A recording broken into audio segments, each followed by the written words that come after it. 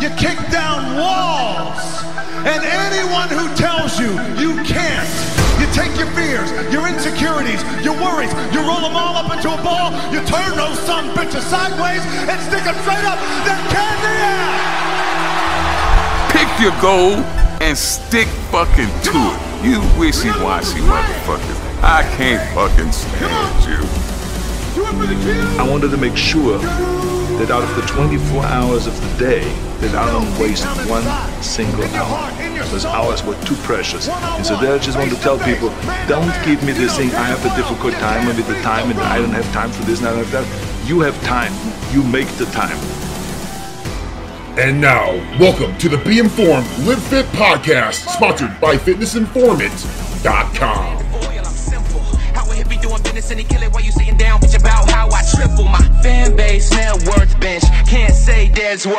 Alright, everybody, welcome inside episode 25 of the Be Informed, Live Fit podcast. I am your host, FI founder and CEO, Ryan Buckeye. Thank you all for downloading, streaming, however you're getting this podcast, checking out the episode today featuring Matt Jansen, the man who is the trainer to Big Country Dallas McCarver. And we talk about that on today's episode. We talk about Camp Jansen, the online basically training module that Matt Jansen has now implemented into his system. We talk about everything, and it's a very cool conversation. This is the first time that I've ever spoken to Matt. I'm familiar with Matt's background. He's younger than I am. Last year, he took 5 people to the Olympia. This year, he's trying to take 6 as a head trainer. We talk about everything and anything. So we talk about Dallas McCarver's passing. We talk about steroid use. We talk about training mechanisms within this world, and we look at progressive overload and periodization and different things that he has learned and adapted and adopted over the years, and how he actually approaches his clients today, especially the clients that are going to go on to Vegas and compete in the Mr. Olympia competition. So Matt was a phenomenal guest, and if you're tuning in because of Matt, we will get over to Matt here in just a little bit. If this is your first time listening to the podcast, thank you so much for tuning in and checking out the Be Informed Live Fit podcast, sponsored by Raise Energy. I am, like I mentioned in the opening here, the owner and CEO of FitnessInformant.com, and this is a weekly podcast that we've just been kicking ass doing this, featuring guests like Ronnie Coleman, Branch Warren, Jay Cutler, Ashley Horner, Robert Frank 615, Matt Jansen, and so many more people, including WWE superstar Ari Daivari, and now, obviously I just mentioned Matt Jansen on this podcast. So if you like what you hear today, make sure you go ahead, subscribe to this podcast on iTunes or Spotify or YouTube, or however you're getting this podcast, and leave us a review if you can. It helps out the algorithm to move us up in the rankings in terms of fitness-based podcasts, to get more people listening to this wonderful podcast, getting the education and the insight from professionals like Matt and more. Make sure you're following us on our social media channels. We're on Facebook, Instagram, Snapchat, and Twitter. And again, our official website is FitnessInformant.com.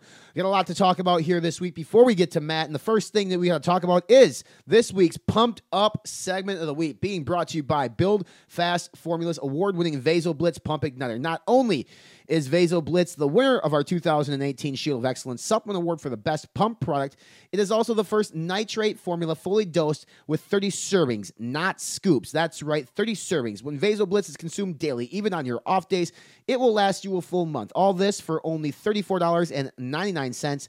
And as a special offer to this listening audience, use promo code INFORMANT and save 15%. They also have their new stim-based pre-workout Full Blitz out, which includes the entire VasoBlitz portfolio, or the entire VasoBlitz ingredient deck in Full Blitz, along with caffeine, yohimbine, and some others. All right, so what am I pumped up about this week? FI is continuing to grow, and we're continuing to provide educational content for those who are seeking it within the fitness space and the nutrition space. 2 years ago, when we started FitnessInformant.com, we actually had the intentions of being like the one-stop shop for all things fitness and nutrition, offering free content. We're never going to charge for this stuff.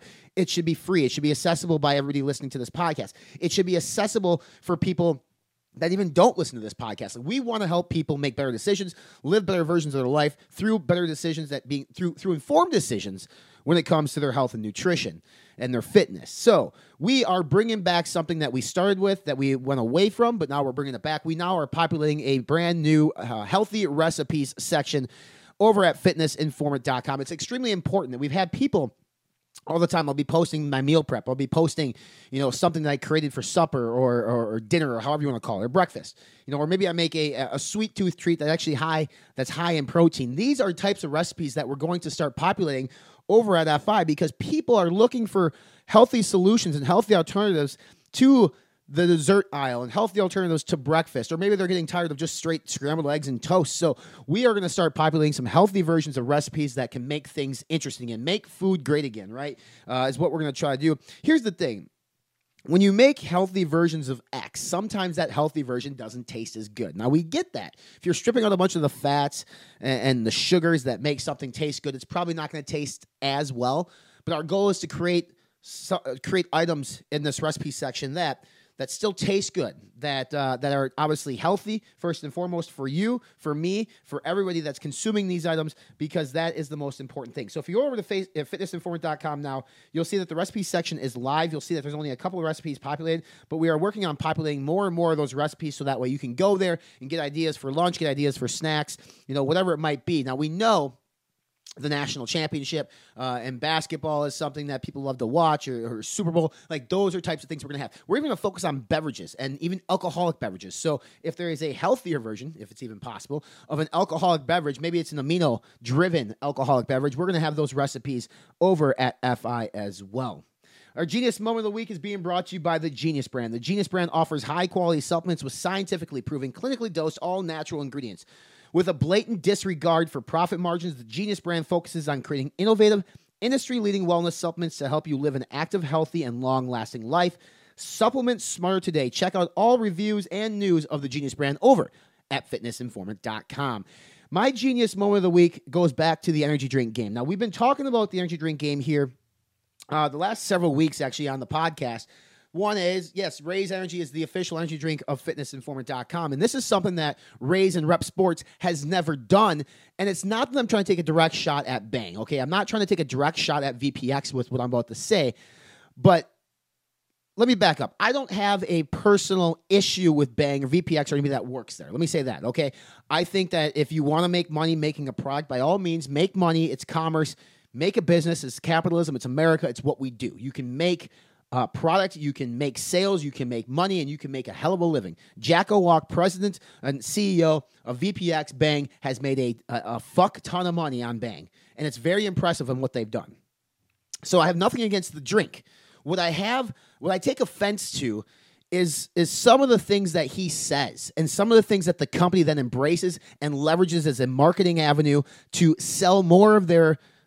Basically, it's a diet soda to more people. Listen, energy drinks, people are fine, all right? Fine in moderation. Just like anything, they are fine in moderation. Raise Energy is the official energy drink of FI. Why would I do that? Because they're fine in moderation, and Raise Energy drinks are fucking awesome. So if I'm going to have one Raise drink a day, that's fine, but the times that you're going to have 3, 4, 5 of these drinks per day, that's when it becomes unhealthy. So what Jack has done is last week, they went ahead and partnered with the International Society of Sports Nutrition, and they did a study. They did a study on basically reaction time. So they had exercise-trained individuals, male and female, consume either a placebo or Bang, and they tested their reaction time, their sustained reaction time to something.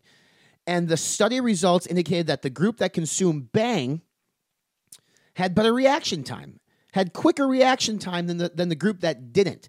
And they call this motor vigilance scores, all right? Psychomotor vigilance testing, psychomotor vigilance scores, saying that the Bang consumption group had better psychomotor vigilance scores than the placebo group. Now, that is a breaking news study per Jack Owak, per Bang.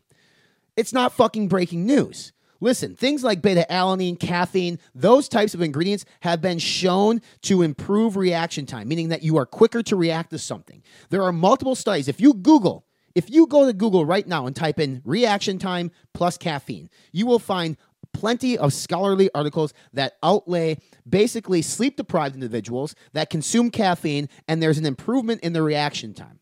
Now imagine if you're not sleep-deprived and you take caffeine, you're still going to experience an improved reaction time. So what Bang is doing, they're saying this is a breaking news. This is really fucking cool that Bang actually improves your psychomotor vigilance scores. Okay, it's not false. No, it's not. But you know what else improves your psychomotor vigilance scores?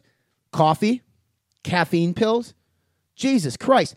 Anything with caffeine in it of a substantial amount is going to improve your psychomotor vigilance scores. So what VPX is going to do, what Bang is going to do, is they're going to leverage this study and say, we can improve consumption of Bang. A consumption of a can of Bang, or consumption of Bang in general, will lead to improved psychomotor vigilance scores. And they're probably not going to even explain what the fuck that is, but they're just going to say that. So the consumer gets that information. They say, wow, a 16-ounce can of Bang can improve my psychomotor vigilance scores. It must be good for me. So let's have 2, 3, 4, 5, 6 of these motherfuckers a day. That's where I get upset. You can tell I'm getting hot, because when marketing becomes skewed to lead a consumer to believe that something is actually good for you, that can actually benefit you in terms of bettering your life, your quality of life, that's when things get shady with me. An energy drink can help make you awake. It can help you be more alert. So if you're groggy, brain fog, etc., it can help with things like that. But when you start touting out studies and information to make the consumer believe that that item that you're selling is actually good to consume daily and multiple times a day, that is when I'm going to have an issue. Your can of Bang has 300 milligrams of caffeine in it.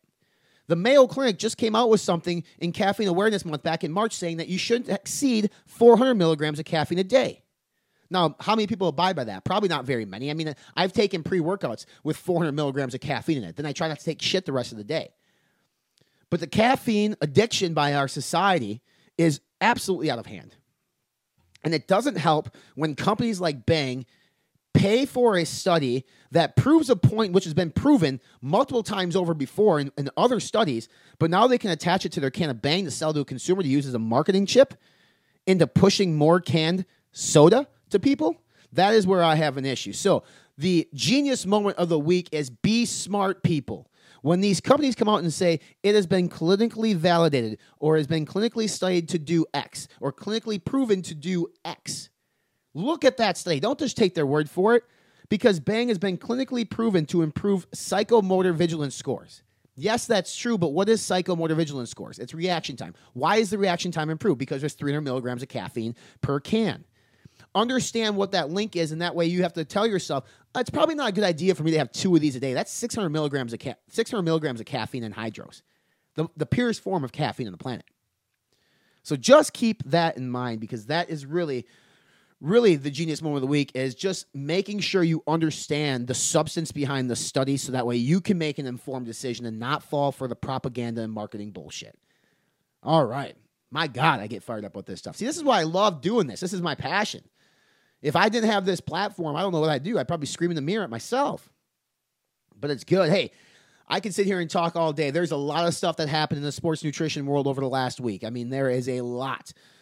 We can talk about Ghost's partnership with Sonic Drive-In for Cherry Limeade. That's huge. We can talk about NutraBio leaking out Bourbon Banana Nut Bread, their new flavor of whey protein isolate, coming sometime here in April. We can talk about the bulk reformulation over at Black Market Labs.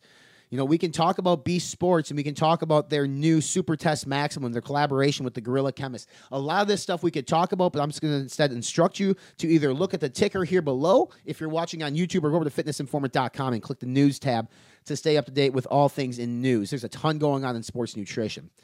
So, the 2 things we covered here in the opening, the new recipe section is live over at FI, and be smart and be informed about the decisions that you make based on clinical studies, because that word is tossed around quite a bit. Read papers, journal papers, and try to find out more. The ingredient section over at FI is growing rapidly every single day. Make sure that you're using that as you're researching your next purchase. If we don't currently have the review, turn that sumbitch over, look at that label, and figure out whether or not what's in there is appropriate or not for your money. Matt Jansen and I discussed steroids, Dallas McCarver training, breaking into the business, and his big break. That is all coming up. That is coming up with Matt Jansen right now. The BAR Breakfast at the Ready is finally here. The world's first protein bar made with real cereal pieces from some of your favorite cereals and the best cereals of all time. This bar has 20 grams of protein, only 20 grams of carbohydrates, with 5 of them coming from sugar, and 4 grams of fat, 190 delicious calories that you can fit in at any time. Any person can take this bar, man, woman, child, whether you're working out, you're training to build muscle, or you just need a healthy snack throughout the day. The BAR is your solution. Go to redcon1.com and order the BAR Breakfast at the Ready right now. With the amount of hard work that I put in, I need a reputable brand. I absolutely love this stuff. The energy is amazing. The pumps are ridiculous. The flavor is absolutely delicious. I was blown away by the amount of energy, the muscle pump. It keeps me going throughout the day. Take your workouts to the next level. The energy was so crazy for me. Really gives me the boost I'm needing in the morning. You will train harder. You will see better pumps. You will go longer in the gym. The quality of the ingredients makes a difference. Try Rise. You're going to love it. I guarantee it. Their products are top of the range, and I'm very proud to be a part of Team Rice.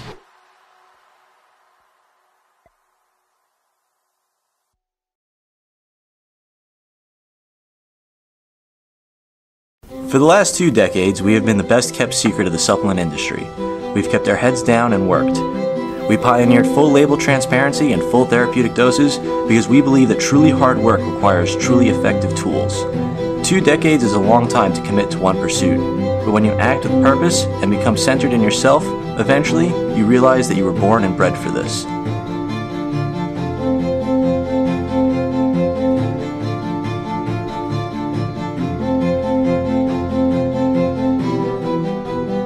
The things you once thought impossible, you now do every day.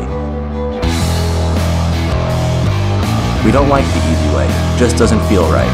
We'll take the long, hard road over a shortcut any day. It takes longer, sure, but in the end, you know you earned it. And with the right team behind you, pushing yourself further than you've ever been would be just another afternoon doing what you love most.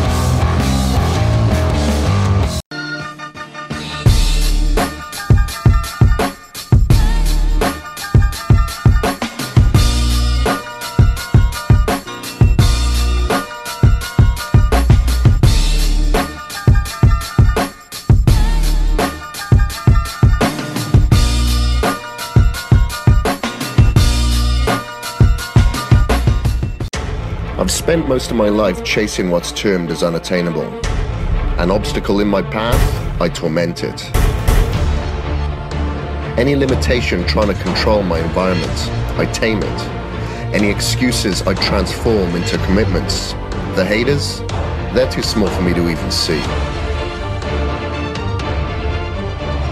For 28 months before Cage Muscle even released, I broke myself against the world to identify, track, test, and trial the ultimate resources available in human existence to bring you something the world has never seen.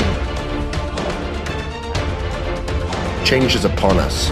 Don't justify your complacency. Evolve with me. Part animal, part machine.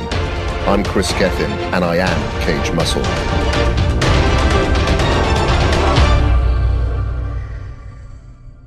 All right, guys and girls, welcome back inside the Be Informed Live Fit podcast. If you're watching on YouTube, I say this a lot when I have guests on, Matt, but like you take up the entire fucking screen of my Skype because I looked at some of your pictures back 2013 and you are a totally different animal in 2019. So I'm excited to talk to you today, excited to dive into your history in terms of training, the athletes that you train, which is absolutely unbelievable. But first off, thank you for coming on. Secondly, congratulations on the upcoming child in August. That's very cool. Thank you. I appreciate it. I always look forward to doing these podcasts, so I appreciate you having me on. Absolutely, man. And there's a lot of people who have a lot of questions for you on our platform. We obviously focus a lot on sports nutrition and fitness, and that's a huge part of what you do. Obviously, you make a living doing it on your website and on Instagram. I want to plug your Instagram right away because I think people should follow you instantly. It's at MattJansen8. You have a ton of awesome stuff on there.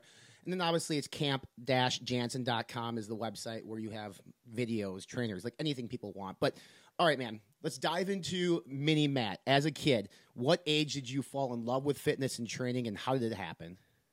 I think I've kind of always been attracted to how you gain muscle. I grew up watching Rocky movies with my dad, and I would say I think that's probably like the initial interaction of just seeing how Rocky kind of transformed his physique through the movies. I thought it was awesome.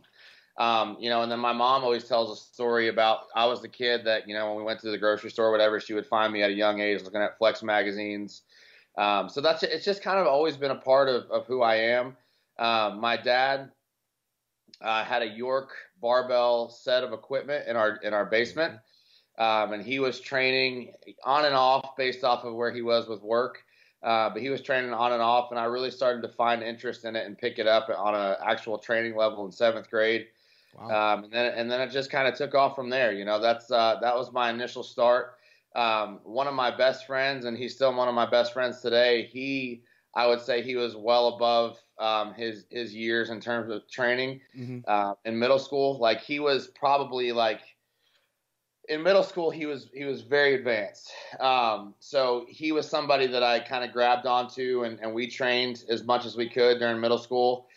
He was actually doing the Titan method, which is a Leo Costa program, which, for those of you guys that don't know, Scott Stevenson kind of adapted that program and turned it into what it is now in terms of his own training. So that was a program. That was basically how I started off training, was with this advanced training program that I had no business doing. I didn't have the muscle to even begin to be able to complete the exercises right, but that was my start. And then it just kind of has grown from there. Did you play sports in high school? I did, so that was another thing too. I was a big soccer player. My goal was actually to play collegiate soccer, which I did. So I don't want to say I wasn't a part-time bodybuilder because I trained as much as I could, but yet my focus was on being as fast as I could on the field. So, it kind of, they were pulling me in two different directions there for a while. It's interesting because, I've had buddies that played soccer, too, and semi-pro, and you don't see a jacked soccer player. You see ripped soccer players with explosive energy. When did you have to essentially make the decision then to move away from soccer and then focus more on bodybuilding, or was it kind of forced upon you? Well, it was kind of forced. I went to North Georgia College and State University to play soccer. I played my freshman year there during our spring season, which was our training season. I ended up getting 3 concussions in 6 weeks. And then at that point, I went for a brain scan, and I still had some bruising on my brain. And then the doctor just kind of advised me. He said, with how prone you are now to basically little impacts and even heading the ball was causing pain. So at that point, I gave it up. I hate saying give it up, but I moved on from soccer at that point. But during that season, while I was still on the team, to complete the hours that I needed for soccer, I was in the gym a ton. And I was going to school for exercise science. But it was still more of a sports-focused type emphasis for me. My original goal, I wanted to be a strength coach at the collegiate level or pro level. So that's where it was at. But I started to, due to how competitive I am, once I stopped playing soccer, that's when I jumped into bodybuilding training and trying to become the best bodybuilder that I could be. It was at the age of 19 that I started to really kind of dig into that. It's super interesting you bring up soccer, and not to go off topic here, but everybody thinks football is the concussion-prone sport. Soccer is the #1 sport for concussions that I read recently with everything going on. Do you remember how you sustained them? Well, yeah, the first one, it was just during a small-sided scrimmage within our team, and we were playing on 2x2 goals, so extremely small goals, and I just took off like I was on a breakaway, and I just went right into the post. And then it seemed like after that, it was just my head was a magnet to getting hit. Right. So yeah, you suffer one, then it's easier for you to sustain multiple ones after the fact. It's kind of crazy. 19 years of age, the training methodology back then to what it is now, completely different for you, I would assume, a 180. Where did you seek most of your information and your mentorship from? Well, that's a really good question. I've been asked before if I could go back and change one thing about, where I was at. It would have been to stick to the training that I started with. So basically, I mentioned that the Titan methods for a reason, because it's very sound training. And then when I started to really learn and dig into things in college, I was learning about periodization and progressive overload and those things that are very important, training off of percentages. And for some reason, within my small-minded brain at the time, I thought that wasn't applicable to bodybuilding, when it very much is. So I kind of abandoned that and said that's, more sport-specific. And I went to the more Flex magazine style of, 4 sets of 15 on 12 different exercises and beating yourself into the ground. And, and that's how I trained for years. So it wasn't really until I got back to training how I knew originally that I really started to make progress. So I would say in terms of mentors, directly, Neil Hill was a huge mentor on me. Non-directly, Dorian Yates and his style of training, Dante Trudell, what he's basically brought to, I would say, that Dorian style of adding rest pause and more low volume, banging weights as hard as you can type training. So if you guys hear somebody crying, that's just my son in the background. But so those I would say, but basically I kind of recommitted myself to basically my educational background at the end of 2014, and that's when my physique really started to take off. So I pulled my volume way back. I really started to focus on more logging my weights to keep track of where I was, training the true failure, working on my rep execution, and trying to get the most out of each individual set. And that's when my body really started to transform. Do you believe there's such thing as overcomplicating the simplicity of weightlifting? 100%. So I see quite a bit. I mean, a lot of people ask really unbelievable questions at time, and I'm sure you get them all the time. Or somebody was taught to believe one thing, and you totally changed their perspective based on your education. I look at some really reputable trainers in this space, and everybody has a different philosophy. Like you look at BPAC, he is very, like he has his certain way. Then you look at somebody like Branch Warren, who I've talked to several times. He's like, lift heavy shit. Where did you find your comfort zone in terms of your training methodology? Like your standard go-to. Obviously, you're going to customize per your client, but what you're comfortable with. How'd you find that level? Honestly, it's like when I got back down to the basics of I think it comes down to two things. I think it comes down to execution of the movement that you're doing and the effort that you place within that movement pattern. And if I had to boil training down to two things, that's what I would say. Mm-hmm. I think for me specifically, I can't get away with lackluster, form. Mm-hmm. So I really tried to hone in on my form and actually utilizing whatever muscle I'm training as best as I can.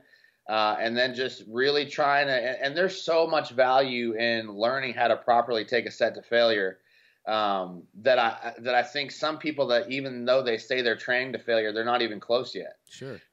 So that's really, I guess, where my passion within training is teaching people how to really train to failure, get the most out of a given set without compromising their form.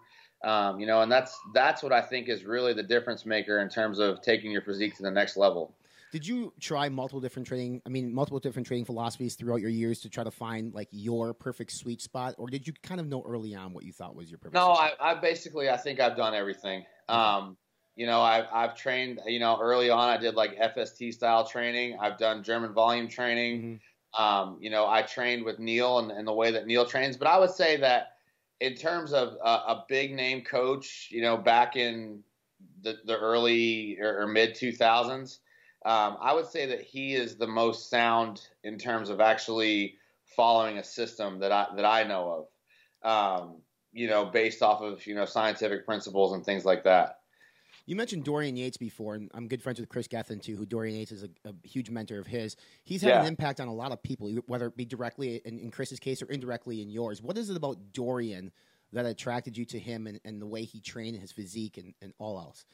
Well, I think if you look at it on paper, I think you have a guy who truly thought about everything that he did. He didn't take things at face value. And he also, in my opinion, was he genetically gifted? Yes. Was he as genetically gifted as some of the guys that he competed against? I don't think so. But yet he found ways to beat them, and that's what I say. I have people ask me all the time about training frequency and how many days a week they should hit a body part and volume. And I'm like, in my opinion, I think we should look at what Dorian did, replicate that as best as you can. When that stops working, then look into add in other variables. Sure. But as Dorian, as an Olympian, he basically did the same thing for 7 years, and he continued to improve his physique. So if that worked for him, why are we to say it's not going to work for us? Right. And you mentioned another word there. You're describing genetics. Genetics is always a conversation that competitors bring up, whether like, oh, that guy's got genetics, I don't. Trainers bring it up quite a bit too. When your back's against the wall and you have a client that doesn't have the best genetics in the world, how differently do you approach their training philosophy versus someone who might have really good genetics? Again, I think it comes down to effort. You really have to, like for myself, like I don't think that Well, I want to say something, just backtrack for a second. When somebody asks me about their genetic capability, my answer to them is give yourself 5 to 10 years of being 100% dedicated, and then let's talk about your genetics. Because if you look at somebody like myself, the more I progress, the better it looks like my genetics are getting. Now, is that the case? No, I've had the same genetics the whole time. Sure. It's just that I've committed to the process of getting better. And it's like, even as I progress, my shape improves and things like that. Like, whether in 2013, my shape was horrible. Well, was it really horrible, or had I not just done enough to make it better yet? So when it comes to working with somebody, I basically view it as I view myself. The less quote unquote genetic capabilities you have, the more you really have to be 100% dedicated to all the variables that make good bodybuilders good bodybuilders. So in terms of a competitor, from a winning competitor versus somebody who takes second place, how much emphasis do you actually place on genetics versus want to or desire? Well, the guy with the genetic that is superior genetically, that wants it more, I think is always going to win. Sure. But I would say that often, I know that I've beat several guys that are more genetically superior to me, but I would say that I just wanted it more. And there's guys that I've been, around that in 2014 would have destroyed my physique, and now I'm beating those people. So it just really comes down to the genetic guy that wants it the most is going to be supreme. Yeah. But outside of that, there's a lot of leeway to actually make that, make the jump and progress that they might not make. Sure. One thing too that's very apparent in this sport is you can have your physically strong athletes who look great, can lift a ton of weight, but mentally strong is another aspect of the industry, right? For you, and you've trained many special competitors, but coming in second place or third place, or when they thought they had the best package, and ultimately the panel of judges below them decide that day it wasn't their day. How have you dealt with the mental side of being a trainer? Because I think you become their best friend. Like, you're the guy that pushes them to do it, and when they, quote unquote, fail in their eyes, even though the rest of us don't think they do, how do you address that and work with that? Yeah, that's a great question. I think a lot of my role oftentimes outside of the X's and O's is really saving these guys from themselves, for lack of a better word. Because you basically, within bodybuilding, you deal with two different types of athletes. You deal with the guys that grew up being athletes, and that's what led them to bodybuilding. And then you also deal with the guys that never were an athlete, and that's why they're bodybuilding, because they're either trying to compensate for something or they picked it up because they never had anything else, And I will say, those guys that never, you can tell when you're coaching somebody, the person that grew up an athlete, that has that killer instinct, it's just very apparent, versus the one that goes into a show lacking confidence or questioning themselves. So it's very based off the individual, but disappointment is something that we experience every year. Like, even last year, I was disappointed with how Nathan finished. I thought he brought a better physique than what he was rewarded. So that was hard. We worked really hard all year to bring something special to the show. We thought we brought something special, and finishing in the same place that he finished a year before with a better physique was something hard to swallow. Sure. But it's like, that's bodybuilding. You either realize that and get over it really quick, or you're gonna beat yourself up and you're gonna learn to hate the sport. So I think the guys that can get over disappointment quickly and see in the bigger picture that, they still have room to improve, those are the guys that continue to make progress. You have your pundits of the sport, right? We call it a sport. At least I do. Bodybuilding is a sport because the effort that you have to put in to get show ready. It's unbelievable. But then you have, on the flip side, people who think it's, quote unquote, a beauty pageant. We could say that. We've heard names in this industry call it that before, because at the end of the day, it's a panel of judges with a subjective point of view, and in some cases, there's politics involved. How do you view bodybuilding as a sport? Is it a true sport? Is it a sport with pageantry? Like, how would you describe it to someone who's never seen it before?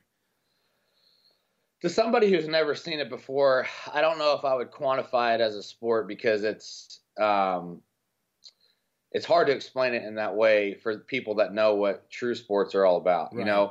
Now, for me on the inside, you know, as an insider, I would say that it is a sport, but it's because I'm a part of it. Sure. You know, but I think that there's definitely a subjective side to it, and that's true sports. There's not a subjective side to true sports. It's very objective. It's black and white. It's a scoreboard. You know, so in that realm, it is hard. But what I say to people all the time is from a demand perspective, I think this is one of the hardest things you can do. You know, like in any other sport, no matter how hard that practice was, or mostly any other sport, how hard the practice was or how hard the game was, as soon as that's over, you can mentally check out. You can go eat whatever you want. You can replenish your body. And that's huge. You know, in bodybuilding, you're still expected to put the demand upon your body, continue to keep your effort up throughout a prep. And yet you go home and you eat exactly what you need to eat to get in better condition, you know, and that is very, very demanding. You know, so I would say if I had to put it in black and white, I wouldn't quantify it as a sport, but I very much agree with you that, you know, from the inside, it is a sport. You mentioned, too, another thing, like athletes in football can go home and they can eat whatever they want, but bodybuilders, if they're serious about the sport, don't have that luxury. For you as a trainer, obviously you have the book and coursework to learn different principles when it comes to training, weight training. But then on the other side of that, you have this massive index of like nutrition and have to learn that. For you, what was more difficult and what do you enjoy more? I enjoy seeing people progress, and I think both variables, it's 100% of each, you know. When it comes down to the nitty gritty of it, I love being in the gym training people. But yet at the same time, the training alone doesn't make a physique. You know, so I have just as much equal excitement, I would say, when I get updates from guys, especially whether in an off-season phase where they're making a lot of progress or during a prep where they're making a lot of progress, because I know that it's all those pieces come together, and that's what makes something special at the end. You know, but I would say if I had to pick one thing, being in the gym, pushing each other, training hard, you know, that's what drew me to this initially. And that's where I think a lot of people lose sight of the fact that we were drawn to this because we loved it and we had fun, you know, and sometimes it becomes work and it doesn't become fun anymore. And we got to pull ourselves back to just having fun. Yeah, you make a good point with that. And just as training principles change or update or new philosophies come out, nutrition and food products change every single day. When you're working with a client or maybe somebody brand new and you're trying to explain to them proper nutrition, is there a North Star that you point them in the direction with all the ever-changing landscape of the food industry at this point? Just to keep things nutritionally sound, you know, I think, you know, when people ask me if I'm a carb guy or a keto guy, like I'm not any of those things, because I think a plan is more evolving than that. You know, so I would say in a nutshell, I try to utilize as many nutrient sources as I can to get them in the shape that they need to be in based off of that goal. Yeah. You know, whether that's, you know, obviously for prep, it's different, but, to keep things around whole food choices is always going to be my go-to. Yeah.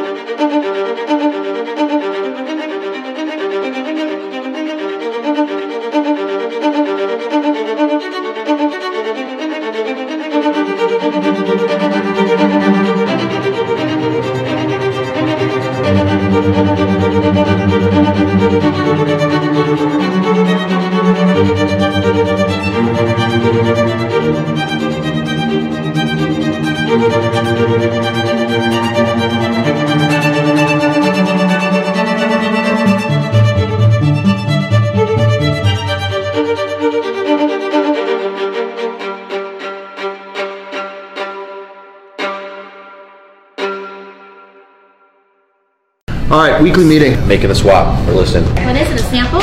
Air Max Day is about to be lit. Dropping some new dope flavors. Ricky! It's a little drumstick. Woo! So the Ghost Vegan pancake batter. How'd you get 10K?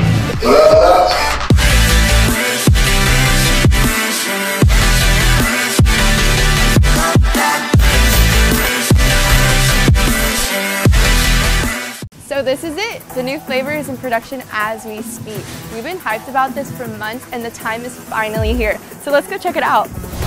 In here.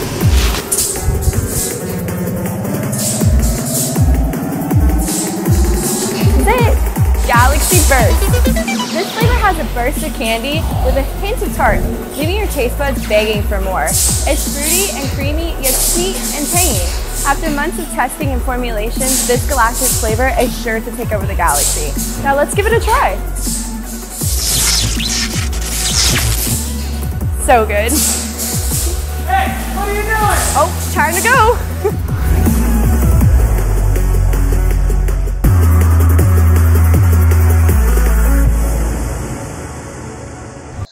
Social media has changed the way that we approach this business, this world, dramatically. You have, everybody's an expert on social media, right? They know how to properly execute movement and resistance and whatnot. And then there's trainers who will discount their services, and there's massive things going on in the world of social media. For you, you obviously have a .com that's very successful. You have a social media platform with 90,000 followers on Instagram. How have you embraced social media for the positive side of the business? I'm extremely thankful for it, because it's given me a platform that I might have not have ever had, back in the day. Like I know basically there's a point in time where if you didn't go out to Venice, California, you might have not have made it as a coach, So in that realm, amongst all the negativity that surrounds social media, I'm very thankful for it.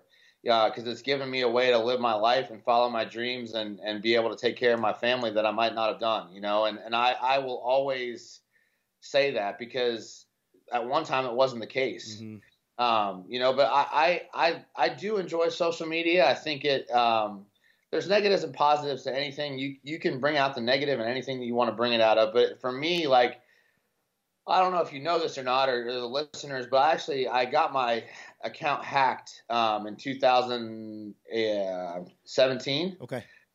So I lost my following. So I had 65,000 followers and lost it overnight, basically. And at that point, like, rather than looking at it as a negative, I just said, I'm going to kind of like rebrand myself now, and have more of a purpose in everything that I post when it's in regards to myself or my athletes. And, whether some people want to knock it, but I just wanted to be that guy that was known for, hard work and being consistent. And that's what I market and brand. So in that realm, again, like take what you're passionate about and make that transparent on social media, and I think you're going to be successful if you're in it for the right reasons. Yeah, and then the negative side of that, we both kind of mentioned, it's like, obviously, like I mentioned before, everybody's an expert is one, but then there's the cyberbullying aspect too, where people can post anything and speak their mind, and this is America, it's freedom of speech, but sometimes, do you even spend a second looking at those negative comments on your platform? I try not to. Obviously I'm aware of them. And I also, for those that might be listening, I have a very hard time. I don't have a hard time blocking somebody that's faceless on Instagram. Mm-hmm. As a man, though, I have a hard time blocking another man because of what he's saying to me. I don't want to give him the satisfaction of doing that. Sure. But it is a very, it does bother me because the people that say the things that they say about me don't know me at all. Right. And it's very apparent because of what they're saying. Sure. So in that sense, because I am passionate, am I perfect? Absolutely not. Do I try to do the best that I can with everybody? Yeah, I do. And because of that, like, it is hurtful because I'm human, Mm-hmm. But at the same time, the more I've been able to block those things out, it has helped me. I don't follow people that talk negatively about me. I don't block them, but I don't follow them. I don't see their posts, things like that. So. Yeah, and what's interesting is I spoke with Jay Cutler a couple weeks ago about sort of where the sport's at today as it was back when he was battling Ronnie at the center stage in Vegas, right? And at that point, he said their version of social media was DVDs, like a DVD highlight reels, and that's how they got hype to the Olympia, and the Olympia had hype. And I mentioned to him the last time I felt that the Olympia really had hype was when it was Phil Heath and Kai Greens last year in 2014, I believe it was. Yeah. Since then, but last year I guess there was some hype because Phil was going for 8. But he says that the athletes aren't actually leveraging social media enough to sell themselves because back in the day they had DVDs and magazines. You're training these athletes. You're training these guys leading up to Vegas. Is this a conversation you ever have with them in terms of leveraging social media to boost their value in the eyes of the consumer? Yeah, that I don't know if you noticed it, but Nathan lived with me last year, and that was actually something that I think is very good at. He gets knocked because he likes to trash talk and he comes across as arrogant, but he's building a persona. Going into the New York Pro last year, I mean, there was a lot of banter back and forth, and there was a lot of hype going into that show for those guys because they engaged on social media and they were talking back and forth to each other and they were, making bold statements. And I thought it was great. And I would love, it's like now it's like everybody kind of wants to hide out and not say anything and not hurt anybody's feelings. But I think the sport obviously needs more of that, I mean, look at Conor McGregor, Conor's done an incredible job with branding himself and being this guy that talks smack, but he backs it up. Yeah. And even when he doesn't back it up, it still seems like he comes out on top. Right.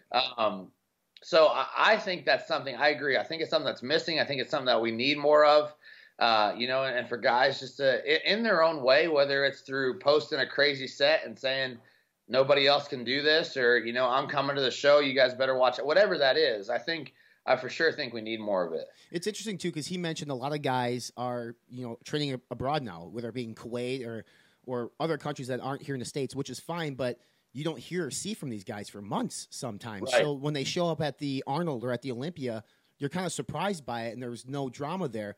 Branch actually told me, too, that he actually thinks the classic physique guys are more interesting than the heavyweight division at this point, because they are being more interactive and outgoing on social. But on the flip side of that, there are people who look at that classic division and say it's actually hurting the sport. So I want your opinion on, do you like the classic division being part of the Olympia or no? I do like the classic division being part of the Olympia. I don't think it's hurting the sport. I just think that some people are looking for a fast route, even though they have no direction going that route. Sure. Or no business going that route. Just because you're a small bodybuilder doesn't mean that you're classic. It means you need to take more time to become a real bodybuilder, know? But I love the classic division. I'm friends with Chris Bumstead. Yep. In my opinion, he is classic physique. He fits that class to a T. And I think it has brought a whole new class or division, on every level that I think is a positive thing. I don't think it's impacting the guys in the Open. The Open still remains king in terms of prize money. But I don't think in any way it's hurting anything. The Open division's physiques have changed over the years, right? You look at the classic Arnold pose versus and we can talk about that all day, every day. People debate that all the time. Do you feel that the audience then looks at what the Open division kind of has become? I mean, the visual that we see, then they look at classic and they just resonate more with the classic division because they feel like aesthetically they look maybe better in terms of like a human being versus a monster? Yeah, I mean, I think it's something that you can relate more to for sure. Even though when it really comes down to it, it doesn't matter how hard I try, I could never look like Chris. Right. It's almost like some of those guys, their structure, their limb lengths, the way their body's put together, it's almost like it's even more of an impossible look than the Open guys. Mm-hmm. It's just that people don't really have a true understanding of what it takes or how those guys. I mean, Chris looks the way that he looks because of his parents, 100%. Sure. And Phil looks the way that he looks because of his parents, but yet at the same time, it's also like he can build upon that. Right. No matter what you do, you're not getting Chris's hips to waist ratio. You're just not. Hip to lat weight ratio. So, I think it's a more attainable look, but realistically, when it comes to those top guys, it's not really any more attainable. When did you get your big break? When did Matt Jansen's name get put on the map? I would like to give Justin Compton credit for that. He believed in me, and we started off as training partners. And then I was, somebody that was training with him every day, and, he trusted more and more in my decision-making process and my thought process. And not only that, not only directly through Justin, but Justin brought me Dallas. So that was definitely my big break, and Dallas trusting in me to bring him to the Olympia. That was both. It was my first Olympia as a coach, his first Olympia as an athlete. And that was for sure my big break in the industry. It's interesting because you mentioned earlier your son in the background. Obviously, you named him Dallas after Dallas McCarver, and it's been almost 2 years at this point now. That year I was at the Olympia. That year, it was a different year because obviously we lost Dallas and we lost Rich Piana, who's done a lot for the sport out in California and through the supplement line. Kind of a somber feeling, but the Dallas thing was very interesting because he was so young and he had so much potential, and everybody was talking about like he's the next big thing in the sport. And you were attached to him. Like, what made him different than some of the other athletes that you've trained? Just the sheer size that he had at the age that he had was incredible. The freak strength levels that he had, I don't think that we've seen some of the things that he was doing still since he's passed away. And he loved it. He absolutely loved it. And he was an athlete that turned into a bodybuilder. It wasn't for trying to compensate or anything like that. And he just, honestly, even that last week that we were together right before he passed away, we had a great time together, and, he was all business focused on the Arnold for the following year. And it was truly his life. It was what he lived for. How do you think he would have done that year in the Olympia? Well, okay, so the year he passed away in August, he was purposely sitting that Olympia out. That's right. Yep. And then he was going into the Arnold as of last year, which would have been against Bonac. I don't know. I believe in him 100%. I think he would have won the Arnold last year. Yeah, because how old he was 20? So he's 2 years younger than me. So he'll be 20. He'd been 28 this April. That is absolutely crazy. Obviously prior to his passing, he had the episode, I believe it was in Australia, where he passed out just from like lack of hydration and some other things that went on too. And whenever this happens, everybody thinks they know exactly what's going on, right? That's where social media has a negative side of things. And you obviously were close to him. And listen, people who know anything about sport of bodybuilding, stuff happens. It is what it is.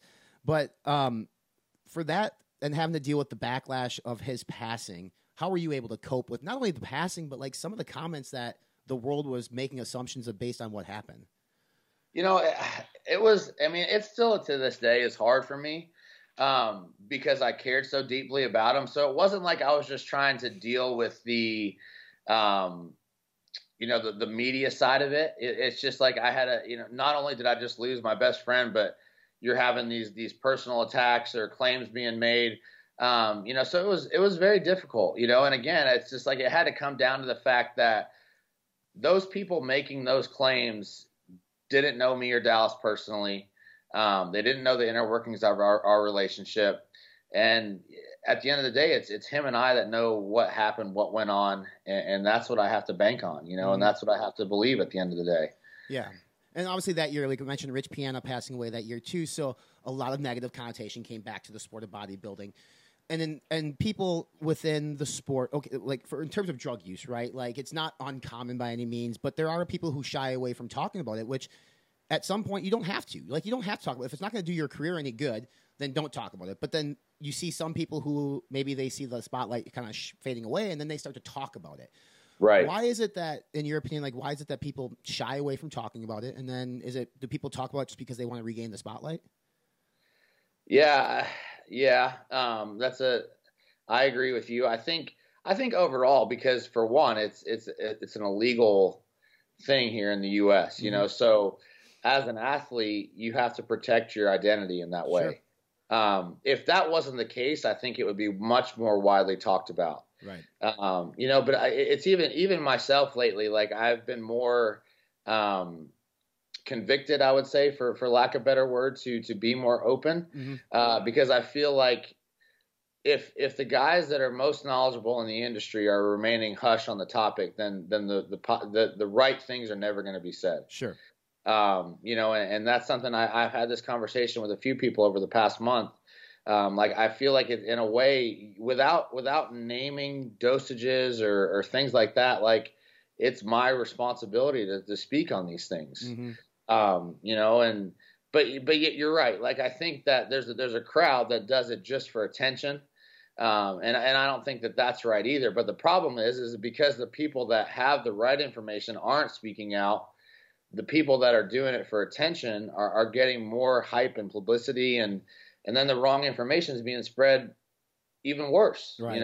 So we do have a responsibility, and I think it can be done in a way that's proper and respectable and not like kind of dirty, if that makes sense. Yeah, and I've always spoke on this too because like I've openly admitted on this podcast I'm on TRT, so technically I'm on steroids. It saved my life. It changed my life. I feel completely different. But even those in the world of bodybuilding who are up in the upper echelons of bodybuilding that are using drugs or steroids, like they have a medical staff, like they have people who know what they're doing. They're getting blood work done versus somebody on the black market buying a vial from some other guy they've never met. And they're not taking the proper protocols to protect themselves. But we have to keep one thing in mind. Like, it's not just bodybuilding where this stuff happens. Like, it's the UFC. Exactly. It's professional football. But movie. it always comes... It's movie.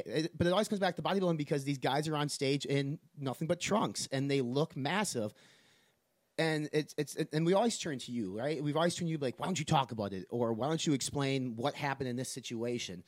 Do you think there's going to be a time ever in society where it'll be okay to talk about it? I don't know because it comes down to the government and taxes and, so many different things. So it's hard for me to say. I think that there's going to be a time where we either need to, or we get off the pot, so to speak, even me, like I felt like we missed a huge opportunity at the Olympia that year that Dallas passed away and Rich passed away to say something. Sure. Didn't have to be long-winded, didn't have to go into detail, but I think that, even one of the things that was discussed was that like the Olympia, the guys that make it to the Olympia get like a healthcare, within the IFBB, which there's a lot to that, but I think that's a great idea. Like I believe that the NHL is a system where they have healthcare, they drug test their guys. If something like that was put into act, I think it would only help us. Because you have two guys. You have the really responsible guys, and then there's also the guys that, I'll be honest with you, there's the guys at the top that don't want to know. And they aren't responsible out of fear. And that's not good either. But yet if you're held to an accountability check through the organization that you're with, it's only going to help us all out. Right. What is the, in your opinion, who is the greatest Olympian of all time? In my opinion, Ronnie for sure is the greatest man that ever stepped on stage. Have you had a chance to have a conversation with him? Yes, I have. Yeah. What did you want to know from Ronnie? Like, what was the one burning question like you couldn't wait to talk to Ronnie about? Well, in terms of burning questions, I would love to ask him, how he was it easy for him, or was what he was doing like really a challenge? And that's obviously it was a challenge, but like to what extent? He made it look easy. Yeah, exactly. Yeah, he did. Yeah. So I would love to know, how hard his preps were, how much he had to suffer, relative to, to the suffering that I see with guys now, because in my opinion, I think he was one of the most conditioned guys, especially from the back we've ever seen. So what did that take? What type of sacrifice? Because when you see things, even like his cardio, like the cardio that you see of him on his videos, if I did cardio at that rate, I would never get in shape, but at the same time, I wasn't, squatting 800 pounds during prep either. So, I would love to just know, like talk shop with him about things like that. I haven't, I've been more it's more like, hey, I appreciate what you've done for the sport type conversation. It wasn't anything like where I was sitting down with him long term. Sure. But I hope one day that I get to do that. It's interesting because he is like I think he's also the greatest bodybuilder of all time, in my opinion, as well. But now he's obviously paying the price for all the hard work and the 800-pound squats. He's had multiple back surgeries, but he still goes to the expos because he loves the fans and he loves the people. When you're training your individual clients and you think long-term health of them, like what is that mindset? How does that conversation work between you and the clients when you speak long-term health versus short-term gains? I think for the people at the top, the guys that are chasing the top level, you got to go for it. You only have one shot, and I say that within still being responsible, but like, I don't know. Michaela Aycock is a great example. She is somebody that I've worked with since day one. She's willing to do whatever it takes to make it to the top. And I say that in a responsible realm. Like she will squat as much weight as she can squat every time that she goes into the gym. She never backs off because that's how much that she wants to make it. and I think that for the guys that I'm working with that are in the Olympia, you gotta redline it to know what you're capable of. Mm-hmm. And I love that saying, because it's like, unless you do that, you don't know what you're truly capable of. Right. That's a good point. And you mentioned the Olympia. We just came off the Arnold, which was a really fun show to be part of. Olympia is more about the Open Championship versus the Arnold. There's strongman. There's a ton of different things there. So all eyes are on the prize in the Olympia. How many athletes do you have in the 2019 Olympia that you're going to be planning on taking to Vegas? Okay, so right now on paper I only have one, and that's Sean Clarita. He's the only person that's qualified.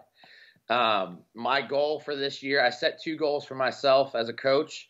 I wanted to return everybody that I had last year. Mm-hmm.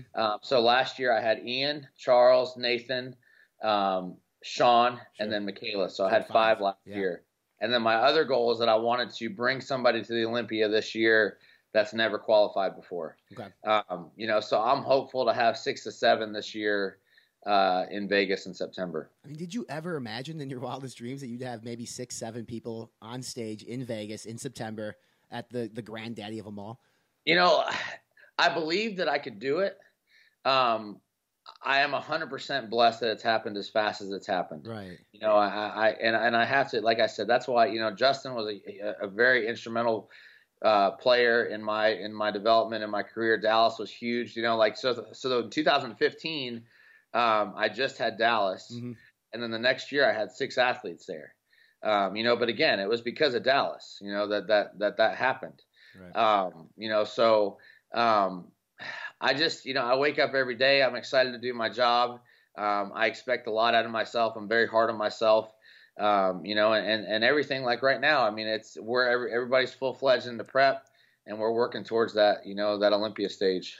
That's awesome. I mean, you guys obviously have plenty of shows between now and the Olympia to get qualified, to get your athletes where you want to go. A lot of people who are listening to this podcast probably aren't chasing the dream of the Olympia. Maybe some are, but you also offer let's just call it like Average Joe services via the .com, right? It's a digital platform. You guys can spend a monthly fee, which I believe is $10 a month, or you can do a yearly fee, which is $80 a month, $79 a year. Sorry, $79 a year. Like, what can they expect? What type of content, what type of education are they to get from Matt-Jansen.com? So I just started a new coaching section, which I'm trying to be as in-depth as possible, given the X's and O's of what I'm doing with my top guys. So basically, as they enter prep, I'm laying out the preps and why I'm making the decisions that I'm making, when I'm making those decisions, what thought processes go into that.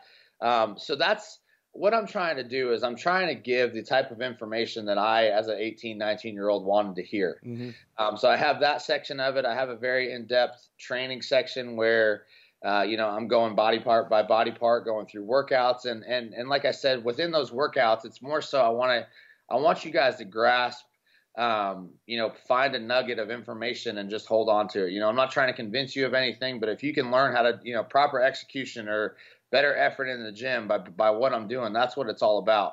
I have a Q&A section where you guys have direct access to me to ask questions. Cool. And then also just logging. I did a very long series during my USA prep last year.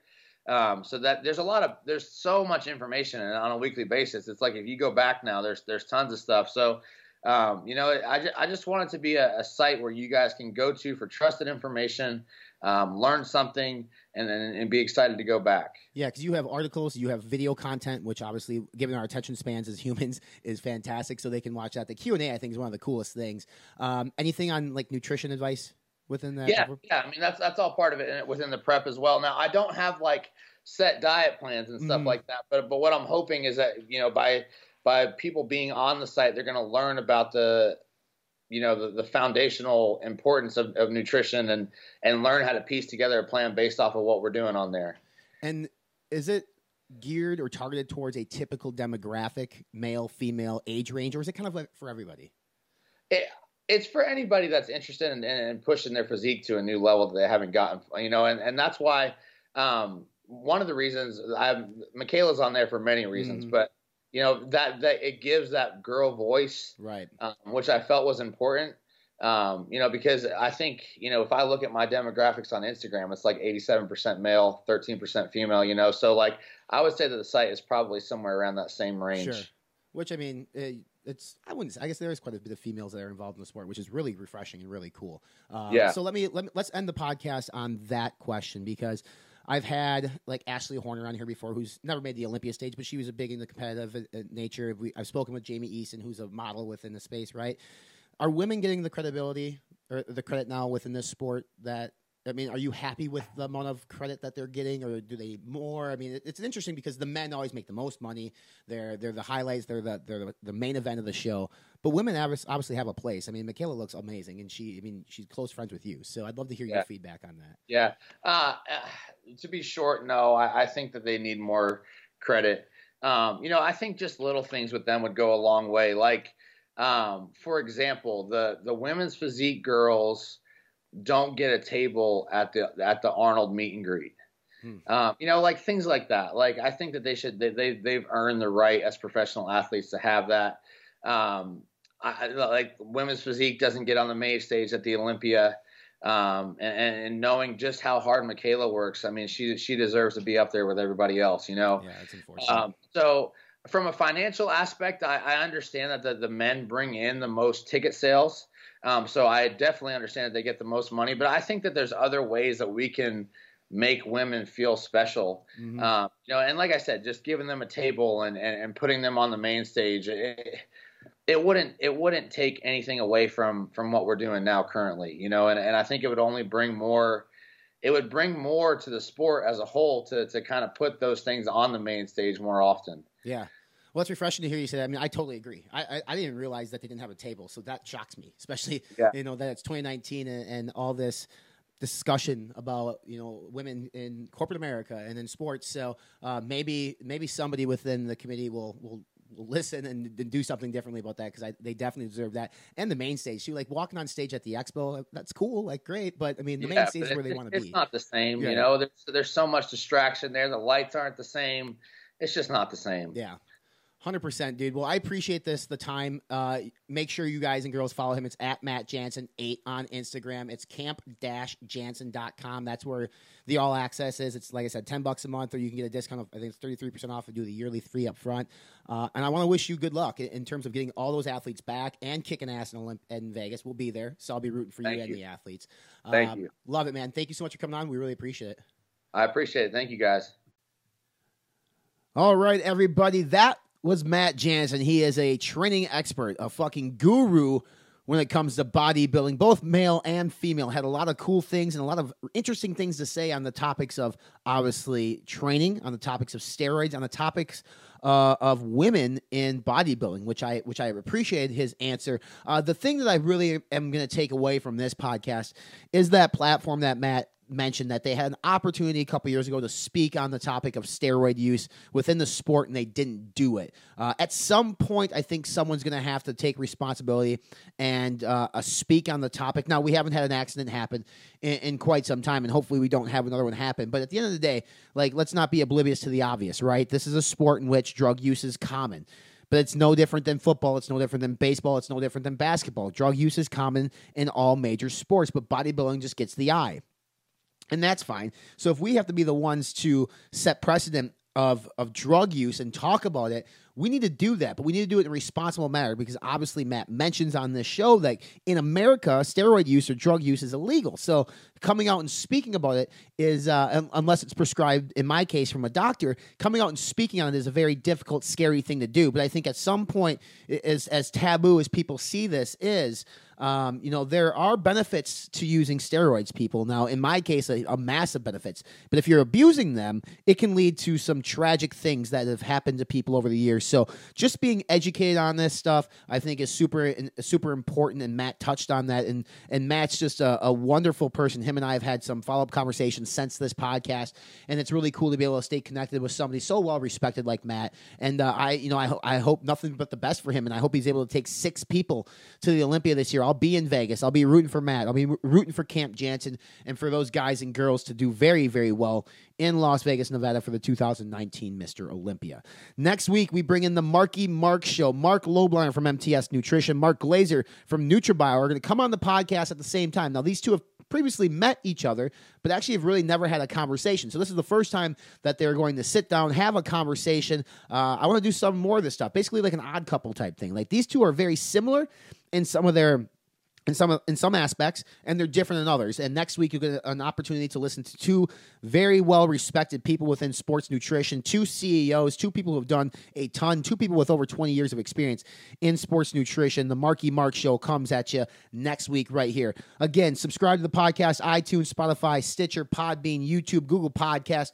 Rate us if you can and review us, and then make sure that helps out the algorithm so we can get some more listens here at the Be Informed, Live Fit podcast. You may have noticed my shirt, the Fitness Informant, the Be Informed, Live Fit Self-Made shirt. There is 2 left as of this recording, and they are gone. They're gone forever, and we have a couple of the newer FI logo tees, and we have new Cyclone cups coming in. So if you're interested in repping the FI brand and getting some swag, fitnessinformant.com/store, or there's a link right on the main page of fitnessinformant.com. Until next week with Marky Mark and myself, I want to thank you for tuning in, checking out the Be Informed podcast, Be Informed Live Fit podcast with Matt Jansen. Until next time, be informed, live fit.